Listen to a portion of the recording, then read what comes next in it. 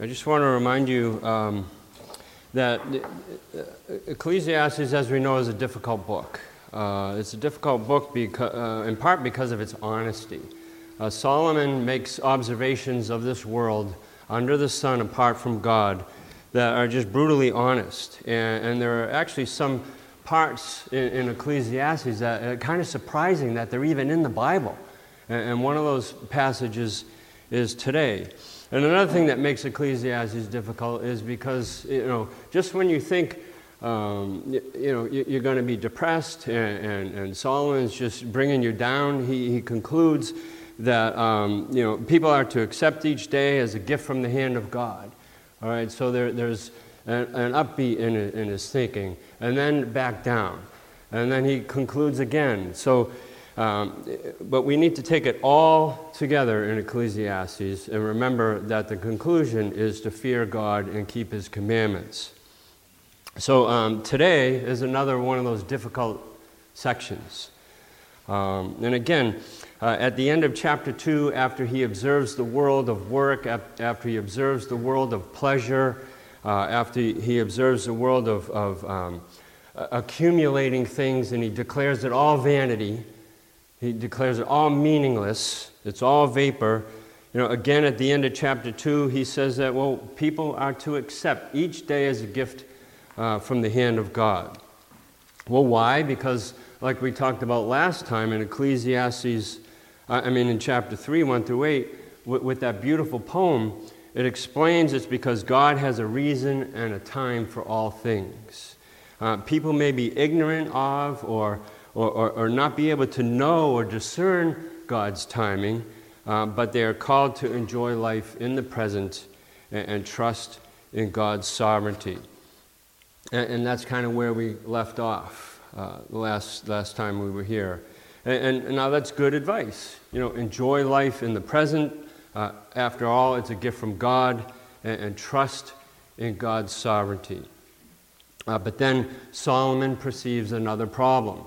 He kind of gets down again. He sees another issue under the sun, apart from God, and that frustrates him. He can't find an answer to this either. And that's where we're going to be today. So essentially, Solomon perceives that life is unfair. Okay, I know that's a great revelation to you. Life is unfair.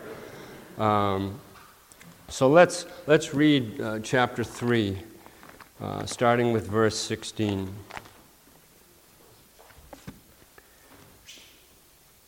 Moreover, I saw under the sun that in the place of justice, even there was wickedness, and in the place of righteousness, even there was wickedness. I said in my heart, God will judge the righteous and the wicked, for there is a time for every matter and for every work. I said in my heart with regard to the children of men that God is testing them, that they may see that they themselves are but beasts. For what happens to the children of man and what happens to the beasts is the same. As one dies, so dies the other. They all have the same breath, and man has no advantage over the beasts, for all is vanity. There's that word again. All go to one place. All are from the dust, and to the dust all return. Who knows whether the spirit of man goes upward and the spirit of the beast goes down into the earth? So I saw that there is nothing better than that a man should rejoice in his work, for that is his lot. Who can bring him to see what will be after him? And then verse 1 through 3 in chapter 4. Again, I saw all the oppressions that are done under the sun, and behold the tears of the oppressed, and they had no one to comfort them. On the side of their oppressors there was power, and there was no one to comfort the oppressed. And I thought that the dead who are already dead, more fortunate than the living who are still alive. But better than both is he who has not yet been born, and not seen the evil deeds that are done under the sun. So praise God for His word. Let's pray. Lord, we thank you again for your word. As Eric mentioned, growing. Lord, we grow through reading your word. Lord, help us to grow this morning. Draw us closer to you, and help us to come out of here closer to you, Lord, and growing in our faith and our knowledge of you, Lord. We thank you, and we thank you in Jesus' name. Amen. So Solomon perceives a few specific areas where life is unfair. He sees injustice where there should be justice in verses 16 and 17. He sees death where we would hope to see something better in verses 18 to 21. And then he sees oppression where there ought to be comfort in those first few verses of chapter 4. So in verses 16 and 17, Solomon recognizes that something, he recognizes something that all people become aware of from early childhood, and that there is injustice and wickedness in the world. I mean, we recognize that, from when we're 2 years old. But more specifically here, he recognizes that there is injustice and wickedness in places where there shouldn't be, like the courts and in government. Solomon says even there, even in the place of justice, the courts, and even there, even in the place of righteousness, which we think is the government, there is wickedness. Solomon is saying that in the very places where the laws are supposed to be upheld and protected, those are the places where the laws are being broken. The victims go to the courts or the governments to seek justice, and they end up being victimized. Or laws that are intended to protect the weak, the helpless, and the victimized, they end up helping the perpetrators. And unfairness and injustice, they make us angry, don't they? And we can deal with sadness, we can deal with heartbreak and grief. But when that sadness and heartbreak and grief is caused by injustice, we get angry. I know I do. If someone drives off the road and hits a tree and people are killed, well, that's a horrible, horrible tragedy. We would all agree. But when we learn that the reason that the car went off the road is due to a manufacturing defect, which was due to the negligence of the company itself, on the part of the automaker, that adds a whole new level of grief, adds a whole new level of tragedy. And we say that's unjust, it's injustice.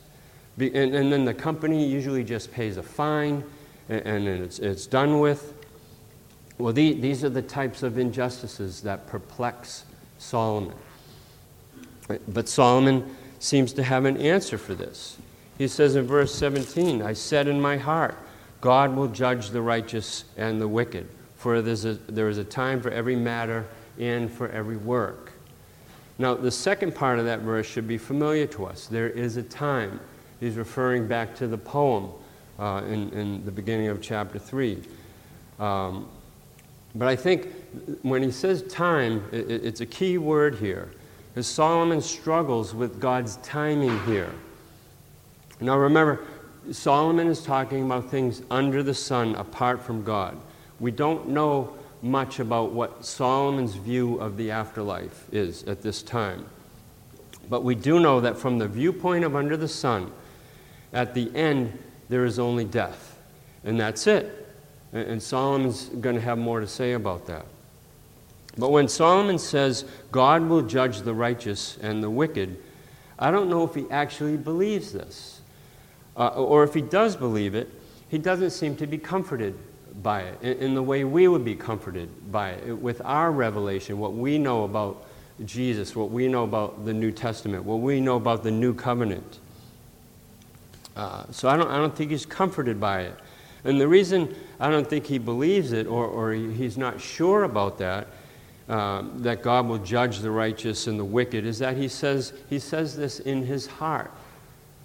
He doesn't observe it in the world, in other words.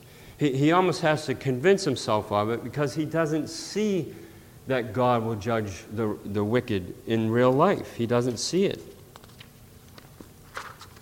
What Solomon sees is the man who goes to court seeking justice after having been wronged, and the offending party gets off on a technicality.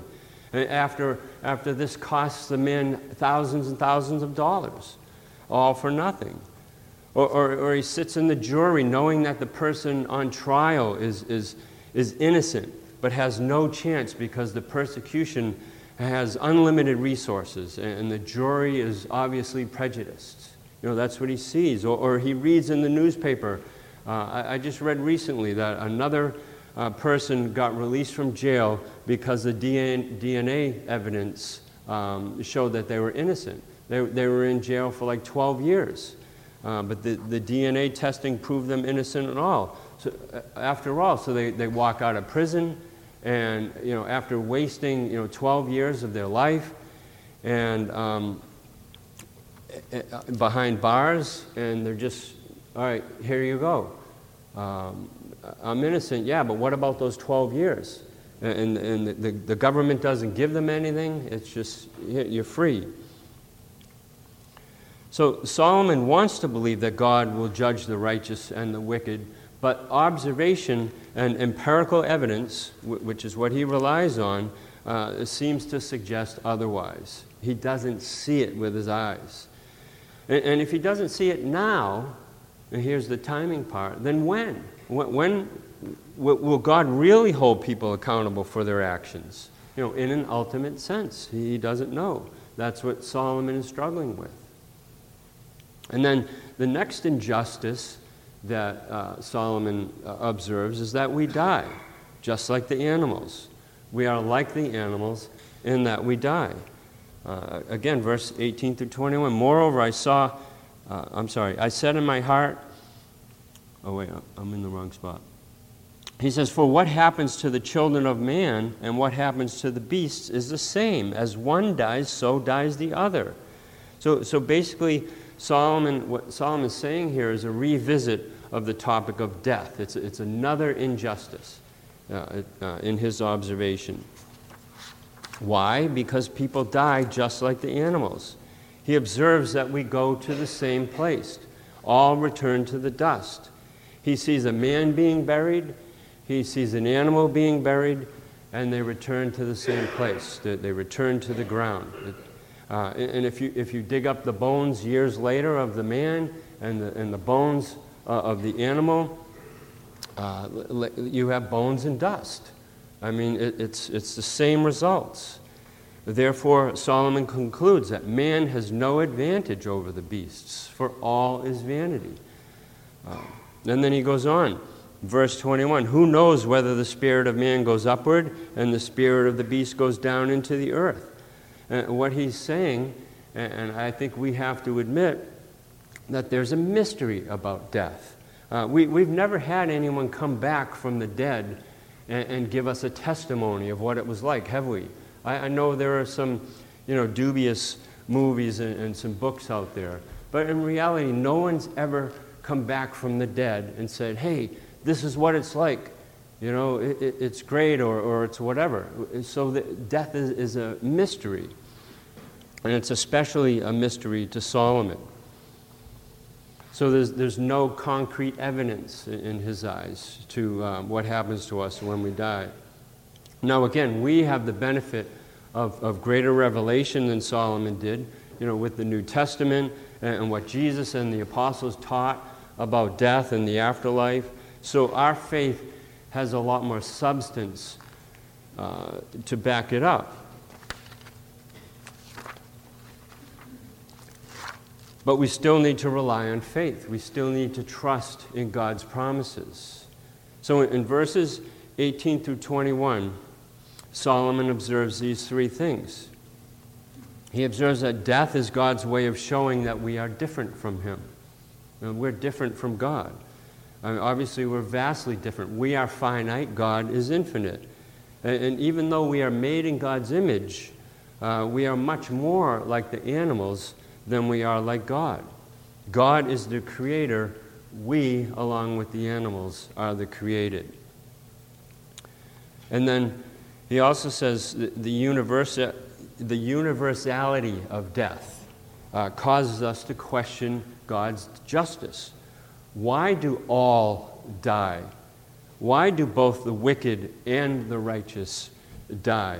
And for that matter, why do humans die along with the animals if we're so different?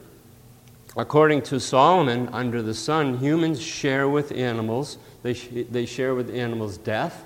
They share breath, and which is another word for life, and they share the destiny.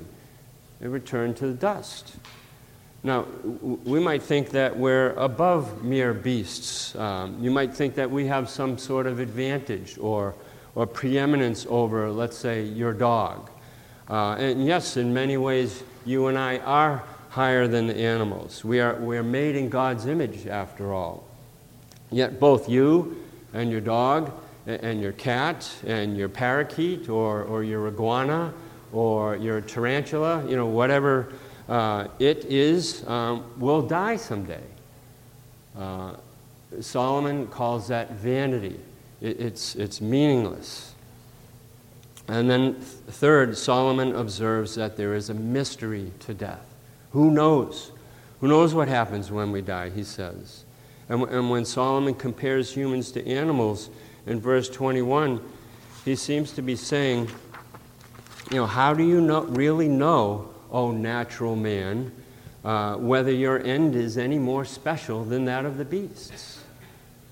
And still, with verse 22, after all this depressing talk about injustice and death, in verse 22, he shares a similar solution to what he shared previously.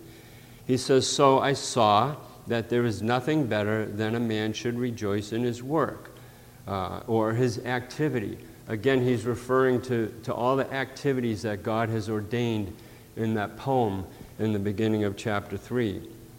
He says, "For that is his lot, and who can bring him to see what is after him?" So once again, Solomon seems to be randomly throwing this solution into the mix here, and without warning. And again, that's one of the difficult things about Ecclesiastes. So the last part of that verse, where he says, "Who can bring him to see what is after him?" In my opinion, it refers to the present life. It's not talking about the afterlife. In other words, Solomon's asking, who can know the future of your life here under the sun? Who knows what's going to come next tomorrow or next month or next year? So that's what he means when he's talking about who can bring him to see what's after him. And then he says, since we don't know, enjoy the idea that God has made everything beautiful in its time, or God has appointed a time for everything in his life. And then another observation that Solomon makes, he sees oppression where there should be comfort. He says again, "I saw all the oppressions that are done under the sun, and behold the tears of the oppressed, and they had no one to comfort them. On the side of their oppressors there was power, but there was no one to comfort the oppressed." So Solomon has observed that there's injustice where there should be justice. He's considered the universality of death. All living creatures die, and he knows that he can't see what will come after him. Now he shares his observations on oppression under the sun. Oppression basically refers to the powerful exploiting the weak to their own advantage. And just like injustice, we know what oppression looks like. We definitely know when we experience it, and when we feel it. And as we know, oppression has a way of demeaning a person. It has a way of devaluing their humanity. So much so that Solomon also writes, "And I thought the dead who are already dead more fortunate than the living who are still alive. But better than both is he who has not yet been born, and has not seen the evil deeds that are under the sun." He's saying you're better off never being born at all. And that way, if you're not born at all, you'll never see all those evil deeds that happen in this world.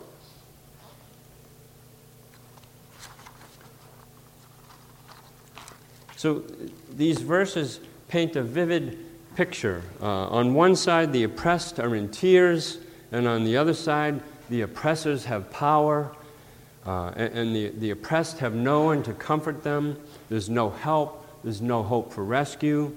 It's better to be dead. Or better than that, never to have been born.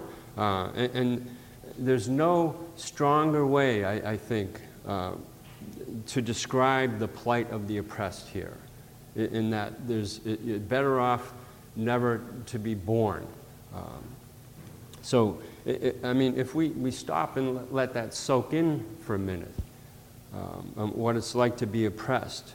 And another thing, that's language that you wouldn't expect to see in Scripture. Is there such a thing as a life not worth living? That's what Solomon is expressing here, or is asking. Well, let me just say that Solomon is not advocating suicide, and he's not advocating, celibacy or not having children. That's not what he's saying. He's just highlighting in the strongest possible terms the plight of the oppressed. That's what it's like to be oppressed, he's saying. And we need to remember, too, that there are many instances in world history where the oppressed become the oppressors. If you've ever read A Tale of Two Cities about the French Revolution, thousands and thousands were killed when the oppressed ended up being the oppressors. The Russian Revolution, 10 million. Nobody really knows how many people died during the Russian Revolution. But this was supposed to be utopia for the Russian people, that when communism came in, well, the oppressed ended up being the oppressors. And I was reading about recently the Khmer Rouge in Cambodia during the mid-'70s. They called it the killing fields. Well, the leader, Pol Pot, in his social engineering program, over 2 million deaths happened. And so he was, the leader of the oppressed who ended up being an oppressor. And that's, according to Solomon, that's life under the sun. So that's what I mean about Ecclesiastes being brutally honest. It's showing us, this is the way the world is. And I don't know if you've noticed, but this was like 2,500 years ago, and things haven't really changed all that much, have they? So what are we supposed to do with this passage? Again, Solomon observes injustice where there should be justice. He observes that man has no advantage. He dies just like the animals. He also observes oppression, with no one to comfort the oppressed. It's pretty depressing, or it can be.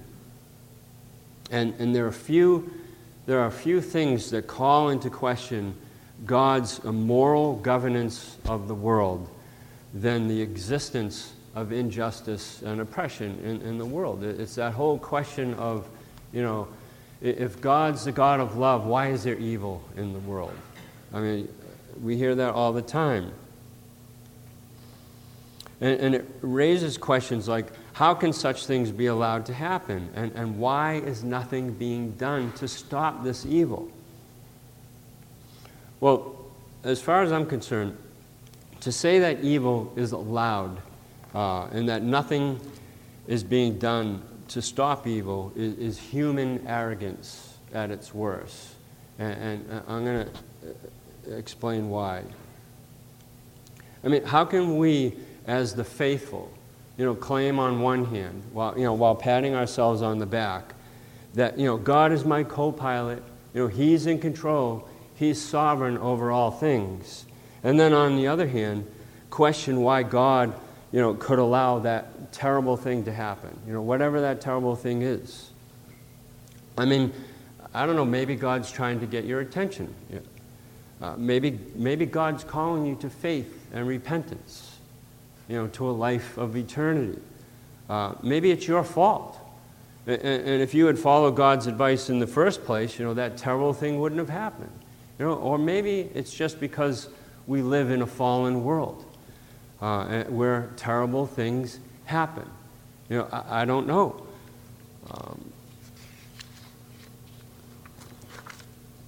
And then someone might ask, well, what about the evil in the world? There's injustice, there's death, there's oppression. It says it right there in the Scripture. And what about that evil? Well, the fact and reality is that this side of Christ's return, there will always be injustice, oppression, and death. And our job, or as Solomon likes to say it, our work or toil or our lot, he said that in his verse, I think our job is fairly simple. It's to love God and love our neighbor. So, yes, there is injustice. And part of loving God and loving our neighbor is to help fight it in some way, whether that's electing the right people or whatever. I don't know. Help fight injustice. We can pray against injustice. We can expose it when we see it. And how about this? We can expose it in our own hearts when there's injustice in our hearts. We can help victims of injustice. And of course, don't be unjust yourself. I mean, loving God and loving your neighbor fits right into that prescription right there. And yes, there is oppression. Well, help fight that too. You know, I'm not going to tell you why, how, but, you know, we can help fight it in some way. We can help by praying against oppression. And again, we can help by exposing it. And again, exposing oppression in our own hearts. I mean, it's a lot of husbands, without even knowing it, oppress their wives. It doesn't have to be, you know, this big national thing. Some brothers and sisters oppress their little brothers and sisters. I mean, we have it in our hearts to do that. So expose it. Expose it in your own heart. Comfort the oppressed.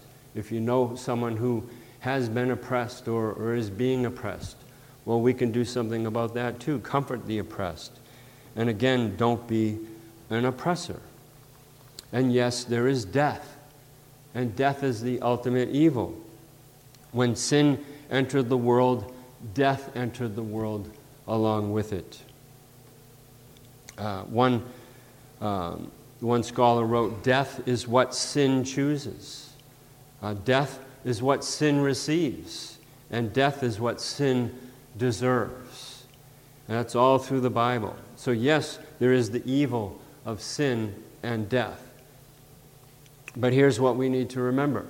You know, despite all of the realities of the world, despite what we observe, whether we observe it in our lives, in our friends' lives, or whether we observe it in the world, in the news, we need to remember that God did do something about it.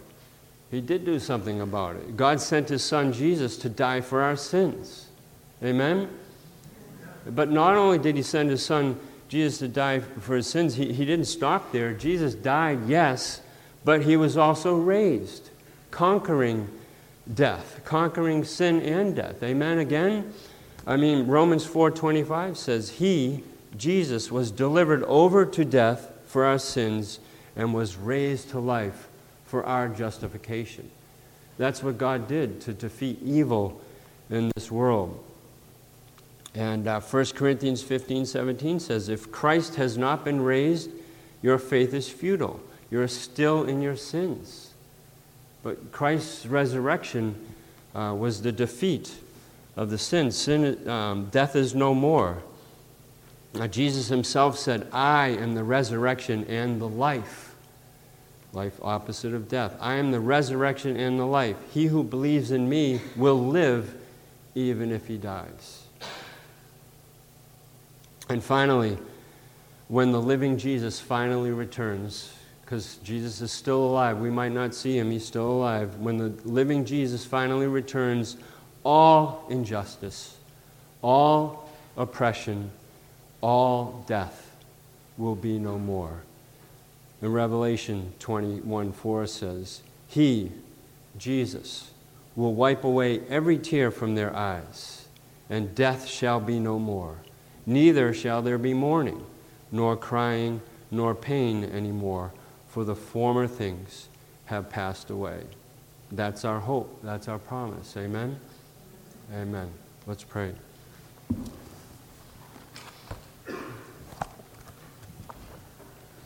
Lord, we know the wickedness and injustice and oppression in this world.